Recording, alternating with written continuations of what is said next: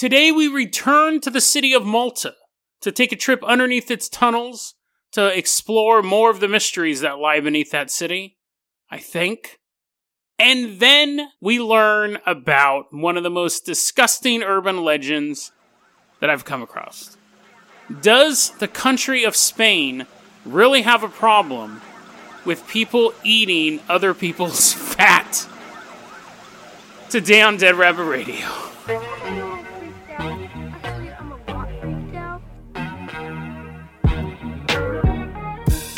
Hey everyone, welcome back to another episode of Dead Rabbit Radio. I'm your host, Jason Carpenter. I'm having a great day. I hope you're having a great day too. Yes, I did say eating other people's fat in the intro and doing other stuff with human fat. It's just going to be a fat-tastic episode. It's pretty gross stuff. We're going to be getting to that in a moment, but first off, let us go to Malta. Now, I'm going to put a big asterisk next to this story, because I'm pretty sure I covered this before. This is one of the perils of doing a daily show. I don't remember. And I've tried all of my tricks to see if I've recorded this episode before. You're like, Jason, what tricks? Just simple memorization? No, generally, if you go to the website, if you go to deadrabbit.com and go to the podcast page, you'll see every episode I've ever recorded you can listen to online. And you can even use the search. This isn't like a built-in pitch. This is what I do. You can use the search tab. And this is why it's so important for me to put show notes, because I'll type in Malta, or I'll type in tunnels, or I'll type in Russian, or whatever it is, and it'll pull up every episode that those words are in the show notes. So it's a really good resource for me. And you can actually use it too if you're like, what was that episode where he was talking about Larry David? Type in Larry David, it'll pop up in the show notes. So all of that being said, I'm pretty sure I covered this before, but I think I might have just read about it and never covered it. I don't know. It's totally messing with my head. A conspiracy, maybe? Dun, dun, dun. I should actually get a sound effect. No, I like doing the noise instead. Dun, dun, dun. A conspiracy. Let's go ahead and, let's hop in the Jason Jalopy. We're driving to Malta. Now, I'm going to be honest with you guys, and I don't think this will shock a single one of you. I'm not for sure where Malta is. But, I know it's somewhere. So you have the Middle East, and then you have Europe, and then there's that stuff in the middle, i.e. Italy. Italy is technically part of Europe, but not really. And so you have Italy, and then I think Malta's somewhere around there. I don't think it's in Italy. Most likely an island. If the Middle East is the Middle East, and Europe is Europe, what's Greece and Italy? Mediterranean! Oh, there we go, Mediterranean. Let's hop in the Jason Jalopy. We're going to the Mediterranean country known as Malta. In Malta, there is a place called the How Salfellini Hypogeum. Hypogeum is a fancy word for tunnel or underground structure. So just call it tunnel. Everyone knows what a tunnel is. Not everyone knows what a hypogeum is. There's 3 levels of caves underneath the city of Malta. Some people say there's more. Some people say there's a lot more. Some people say that you go through... Some people say that the moon is made of cheese. So some people say it's kind of useless. But anyways, some people say you can go down to the 3rd chamber, and then there's this little walkway that's super tiny, and you crawl through there, and it opens to even lower portions of the city. There's this old Freudian thing that people who like to be underground really want to crawl back into their mom's womb. So, people who fantasize about building bunkers underground and stuff like that, they really just want to crawl back inside of their mom. So, I don't know, I don't believe that, but there are psychiatrists who, if you said, I'd really want to go to Malta, I really want to walk around underneath the city of Malta for 9 months, the psychiatrist is like, tell me more. Apparently, your psychiatrist is Kermit the Frog, the Rainbow Connection. So, anyways... Also, that says people who want to build, doomsday bunkers. Does that mean, the entire U.S. military living in that mountain where we keep the Stargate, they all want to crawl back into their mommies? I don't know. I think a lot of times psychiatrists just make stuff up, and then other psychiatrists go, oh, yeah, it's a great idea. Let's also say that ridiculous thing. But anyway, so apparently back in time, everyone wanted to be back inside mom. And they built this giant city underneath Malta. Or it was a survival mechanism because the city kept getting raided, or they wanted to move old-timey drugs. I wonder what Romans did for cocaine. All that stuff from South America, but I don't think that Europe was like totally sober. Like, sure, they drink like ale and mead, but there was like, what was the old-timey equivalent of meth? Because, hear me out here for a second. You're like, Jason, don't go on these rants. Tell me about the ghost of Malta. I will in a second. So, if humanity never did methamphetamines or cocaine for 10,000 years or 100,000 years, we are cavemen, we were bashing in Neanderthal skulls, we take over the planet, we start building societies, we're drinking a little ale on the side, a little mead, and then all of a sudden, I just answered my own question, but I'm going to go ahead and go on with this narrative. All of a sudden, in the year 1927, people started doing methamphetamines. It should have completely destroyed people as this new thing. It was totally different than what had happened before. And as I was explaining that to myself, as I was thinking out loud, I realized that actually did happen. I thought about doing an episode on this. That's what happened with gin. You had society drinking alcohol, but it was strong, but it was like cider or ale or mead, stuff like that. Conan's like kicking back casks of it and then going out and just smashing serpent dudes in half. But then when this super strong, cheap liquor infiltrated Europe, it completely destroyed economies and towns and stuff like that. I read this big article on gin recently, and though I guess this has become a gin episode, but it's just gone off memory. I don't remember what the article was. Basically, the gin became such a problem that it was considered like the woman's disease or the drink of wasting mothers, because women would get so drunk on gin, they would pass out and their babies would roll off their boobs, like they're trying to breastfeed their baby, and the baby would roll away. Kids would just be wandering the street. The parents were just completely loused the whole time. And the government wasn't doing anything about it. You had these huge gin companies that weren't letting the government, like, regulate them. And eventually it got to the point where it became so, like, black market, gin did, that you had to go down a street corner, you had to, like, go down a dark alley, and there would be a hole in the wall, and you would give someone, like, a copper coin, or whatever their pince is over there, and then a ladle would come out with gin, and you would put it in a cup, and then walk down the street. Because originally it was just something you could go to the bar, and just drink, and it was super disgusting. I hate gin. But they didn't think it was super disgusting. That was me editorializing. But you could go to the bar, you could drink it. It was called Mother's Ruin. That was the nickname for gin. Completely devastating England society. And then it became this huge thing where you started regulating it, and gin-producing companies were getting shut down, and bars were getting shut down. If they sold gin, you couldn't sell gin anymore, but that's what people were addicted to. So you're having to drink it out of a dirty ladle in a street alley. And now you can go to the, gas station, or not gas station, now you can go to a corner liquor store and get liters of it. And it's disgusting, it's gross, it's made out of juniper berries.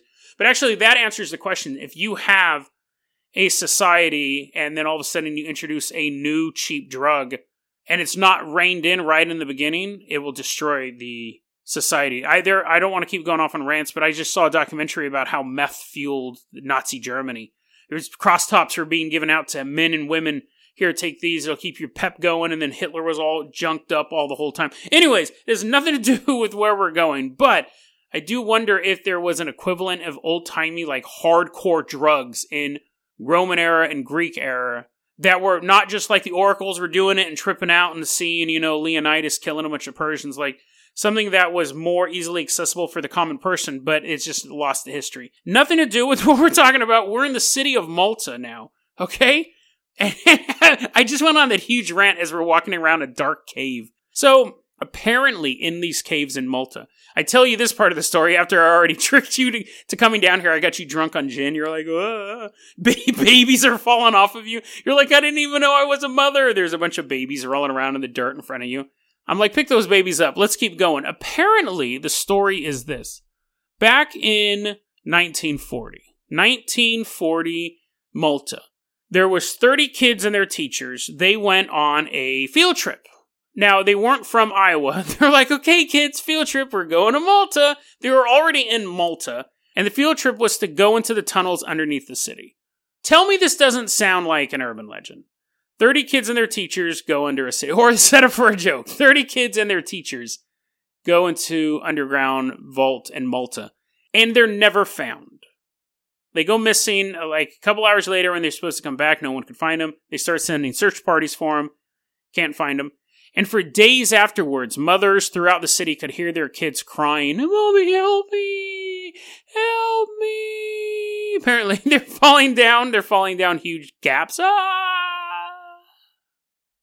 But mothers were saying, "I can hear Bobby. I can hear Bobby in this tunnel down here." And the cops are like, "We're looking for him, ma'am. We're looking for him. But there's no Bobby. There's no 29 other kids in there either." And he's fallen down a cliff apparently as well, either. So, the idea is that this happened. Now, obviously, that sounds incredibly stupid, and that's why I kept making jokes about kids falling down cliffs. Because the idea of 30 kids and 2 teachers going, it's not like they were in the tunnels in, what was that dude, like in the Philippines? Remember recently those kids got trapped in that tunnel as though they were filling up with water? We found them, and we didn't have any idea where these guys were. They had an idea that they entered into a cave, but even that was kind of spotty. I guess they knew that. Otherwise, they wouldn't have checked caves. They weren't looking up trees the whole time. But this place wasn't filling full of water. It's just a not super well explored thing. But the idea of 30 kids and their teachers just wandering into the tunnels and getting lost and then not being found. No bones, nothing. Yet you could hear the kids crying late at night. I mean, you would just go, "Hey, stay there, and I'm going to dig down." Problem solved. So it sounds ridiculous. However, this story was supposedly published in a 1940 issue of National Geographic magazine. And what's weird is that the people who dispute this story, who goes, "There's nothing wrong, there's nothing spooky about the tunnels of Malta," don't dispute the fact that it was published in National Geographic. They say, yes, this story was published there. What they dispute is the fact that it's true. They go, yes, National Geographic did publish this article. However, we believe they published it as a cautionary tale to make it so kids don't get lost in these tunnels. Since when has National Geographic posted fake news? They've never run a story, "Watch out kids, boogeyman on the loose," and the cover is this holographic boogeyman coming at you. "Boogeyman spotted in your hometown. Ask your parents for more details. Come home before the streetlights come on, kids. Boogeyman's," they don't do that. They don't post fake stuff to scare kids. So they don't dispute that the article's real. They just think that it can't be real, just like how I assumed it can't be real. So if the National Geographic published it, then there must have been another reason. But here's the thing. As much as I was joking about kids falling off cliffs and poking holes in the story, the fact that National Geographic did cover it makes it sound more legit. It doesn't make sense logically as a story, but a major magazine that's been around for over 100 years that focuses on stuff around the world published a story about it. So, that's all in the show notes. You can see the article yourself. There's another component of this story before the kids went missing. Apparently now this one is far more, the lineage of this story is far more ridiculous. There's a journalist named Lori Jessup, supposedly. I mean, I don't know if this is a legit person or a pseudonym or whatever, but anyways, so we have the first story was told by National Geographic magazine. This one is told by Riley Crabb's Borderland Science magazine. So, that is not a legitimate magazine by any measure, right? I'm sure it's a lovely magazine. I'm sure it has a lot of great articles in it, but it is not where I'm going to get my historical information. Lori Jessup apparently writes for Riley Crabb's Borderland Science magazine. She goes underground. This story's absolutely ridiculous. She goes underground. She's pestering a tour guide. She has her little press cap on. She's like, "Come on, guide. Why don't you give me one of your private tours?" Wink, wink. And he thinks she's coming on to him. She's like, "Nah, I'm not that kind of broad. I want to know the real scoop. I want to know the straight dope. I want to know what's really in these tunnels." And he's like, "Dude, please, you're the most irritating journalist stereotype ever." And she's like, "What do you say? What do you say?" So he finally says, "Yes, please, go away. I will allow you to go through this passage that I don't normally let people go through." So she goes through this passage, and apparently a couple other people come with her. Now, this is 1940, so they don't have flashlights. This is like old-timey stuff. Apparently, she's carrying a candle. I don't believe that. I don't believe that at all. I've never seen a human carry a candle. You know why? Because you get hot wax over you. And you're like, Jason, now you're just splitting hairs. Maybe she had some sort of candle holder. Fine. She's walking with now, she all of a sudden has a candelabra underground. She's walking through, Phantom of the Opera style. She goes into the secret passage, which people aren't supposed to be in. And she comes to the edge of a cliff. The cliff supposedly is bottomless. That's detail number 2. That's utterly ridiculous. But it could just be 10 feet deep and it's super dark. Your candelabra doesn't reach down there. She stands up and she sees this huge gap. And on the other side of the gap is this doorway. And then these giant white-haired creatures walk out of the darkness. But they're on the other side of the doorway. And just then, her candle goes out. She's in pitch darkness and she feels something wet walk by her. Just imagine getting covered in slime and gack. Just slide by you. Ugh. And that panics her, obviously. And she runs and she goes to run back into her tour group. And at that point, other people are trying to follow out. And she's like, get out of the way, losers, get out of the way. White-haired monsters right behind me. And she gets back there. And she goes, she gets with the tour group and everyone else comes back. She doesn't warn them there's a bottomless cliff there, but none of them fall off. And she's catching her breath and the tour guide apparently looks at her and in her words, gives her a knowing look. Like, I told you so, you stupid idiot. But you were annoying me, so I let you go. All those words were conveyed with just a simple nod. And then eventually she leaves the tunnels. And then she said she wanted to go back again next week. She was scared the first time, but she wanted to know more about the bottomless pit. She wanted to know more about the white-haired creatures, the wet monster that slid past her, and the mysterious force known as wind that blew her candle out. She needed to know all of these things. She goes back into the tunnel. The door she went through is blocked up now. And when she started asking other tour guides, hey, where's so-and-so? He was working here last week, and we were doing on this tour, and everyone goes, why, that tour guide has never worked here before. Ever. Now, people believe that story, by the way. That story is completely stupid. But I think it's funny because here we have two contrasting stories. One story is reported in National Geographic. It's it's maybe 2 paragraphs long. Basic information. Kids go missing. No one can find them. Parents hear the kids crying at night. It's spooky. It may be true, but it just seems very unlikely. You think if it was true, there would be more news sources covering it, unless it was something the city was trying to cover up. Now you can no longer walk freely. We know that as a fact. Used to be you could kind of walk freely under the city of Malta. You can't do that anymore. And I think that changed around the late 1940s. So that is not, you can't go down there and walk around. So something probably did happen, but it could have just been 30 kids sprained their ankle one day. Or over the course of 30 days, who knows. But anyways, so you have that incident happen. And then you have this story that involves Yeti, underground societies, bottomless pits, wet slime monsters, a tour guide who never existed, all this ridiculous details. And every time you look at the story of the Malta tunnels, both of these stories are connected. Well, you'll read the first one and you'll be like, oh, that is kind of interesting. Why would National Geographic report that? And then they go, wink, wink, nudge, nudge. If you think that one was good, look at this one. It stars the story of Laurie Jessup. It's Laurie Jessup's great-granddaughter literally nudging you with her press cap on. Read all about it. Read all about my great-grandma's story. Like, knock it off, dude.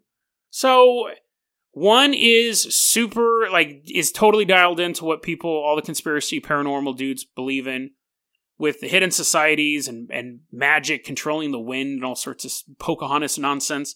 And then you have a story that's actually realistic, but there's so few details on it. Who knows? It could be true, it could be not true. It's the battle of National Geographic versus Riley Crabb's Borderland Science magazine. And in true conspiracy theory paranormal fashion, the Riley Crabb crowd usually wins out. The story of a ghost, like last episode, I'll talk about this. Last episode was about Haditha Dam. The story about a ghost in Haditha Dam, that's fine. That's a scary ghost story that U.S. soldiers tell each other so they can, poop their pants. But then someone added in the 4 horsemen of the apocalypse are trapped underneath it, and it's this huge demonic conspiracy monster man stuff going on underneath this dam. One is at least a slightly realistic ghost in a dam. And then the other one is just fantasy nonsense. I mean, whether or not the Four Horsemen exist, I don't know. But I don't think that they're trapped underneath a hydroelectric dam in Iraq. If they do exist, which I'm sure they exist in some form. But again, I'm not going to get into all that. So, well, I guess I could because it is a paranormal podcast. But really, I want to talk about fat extractors. And I'm running out of time. So, guys, suck your tummies in. But it won't help. It won't help. You'll still look nice and juicy to those fat extractors. So, when I use the term fat extractor, that's a term, those are two English words that are put together. Fat extractor. It's not its own thing, right? If I said, oh, I'm a fat seller, I sell human fat, you'd be disgusted. And you would make sure you weren't eating Twinkies around me. But you'd go, oh. Now, if I'm saying those words in other languages, if I said candle maker in French, it would be like candle maker, right? It would be another word for candle maker. You could travel around the world. I've learned this week. And you could travel around the world and you'll find all sorts of combinations for words. You can go to other countries and English, the word automobile may take 2 or 3 words to say in another language. Spain has such a problem with people sucking the fat out of other people. They have their own terminology for it. They're called it's close enough to my own old hometown, which is kind of creepy. Sacamentecas, which means fat extractor. Or mantequero, which is a fat seller, because you have to distinguish those two. Some people just love to pull the greasy fat out of you. Other people are capitalists about it. They want to take that fat and turn it into stuff. You can actually get jars, like apothecary jars.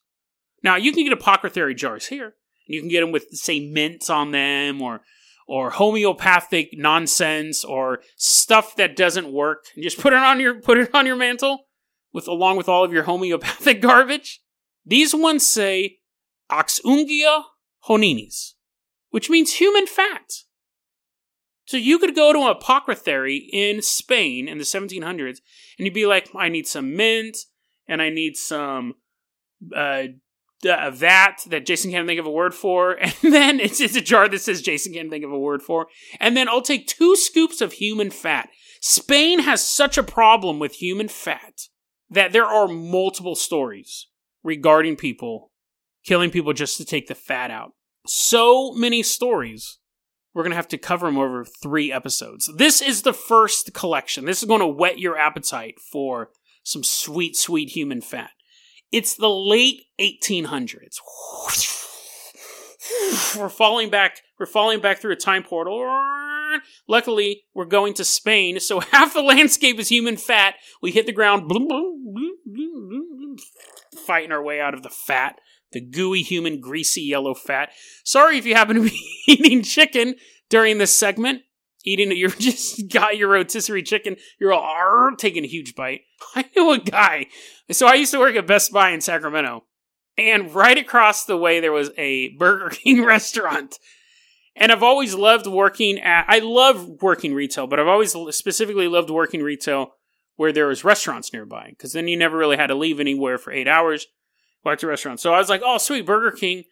I'm going to walk from Best Buy to go Burger King. And I remember when I started there, because I was one of the first, like the store had just opened up like a month before I got started. At that time, too, I was actually the fastest promoted employee in Best Buy history. I went from cashier to manager like in a month, or maybe like a month and a half. I remember they're like, no one's ever been promoted this quickly. But anyways, there's nothing to do with the story. It's just me bragging about working at Best Buy. I'd go to Burger King all the time. And I remember asking my boss, I go, hey, do you ever go to Burger King? And he goes, never again. Never again. I'm like, what? Why? And he went this very first day working at that Best Buy. He walked over to the Burger King. And he got a grilled chicken sandwich. And he takes a bite out of it. And he goes, arr? And his teeth bite. You know how human mouths work. His teeth bite into the sandwich. And then what you normally do is you move the sandwich away from your mouth and go, nom, nom, and you eat it. You bring it to your mouth, take a bite, and then you pull the sandwich away from your mouth, and then you chew the piece. It's a weird human thing. You don't keep the burger right next to your mouth and go, nom, nom, nom, nom, nom, nom. You take a bite, and then you drop your hands. He said, I take a bite of the sandwich, and then he goes, as I pulled the sandwich away from my mouth, there was a There was a vein coming from his mouth from the bite he had taken, and the vein was this gooey, stretchy thing. And as he moved the sandwich away, the vein kept stretching longer and longer, and he's just looking at this thick red vein coming from his mouth, disappearing into the meat of the chicken of the sandwich. And he said he would never, he threw it away, and he said he would never eat a Burger King ever again. I thought that was a funny story. But anyways, so this dude, we're in Fatland, aka Spain. There's this guy named Juan Diaz de Guerrero. He was killing prostitutes. He's actually considered one of Spain's earliest serial killers, if not their first. One of the first recorded serial killers in Spain.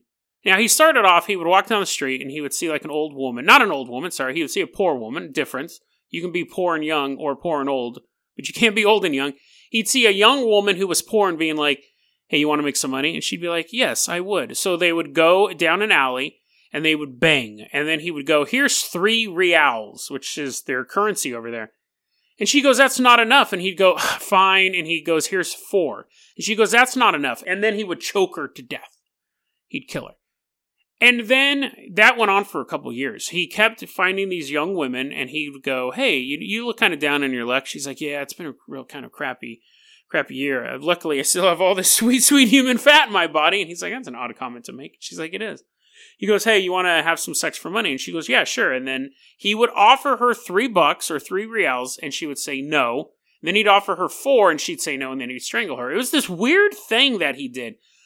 And he was fairly successful at this for a long time. People kept finding these bodies around town, and they weren't cluing on. They weren't, like, figuring out who this dude was.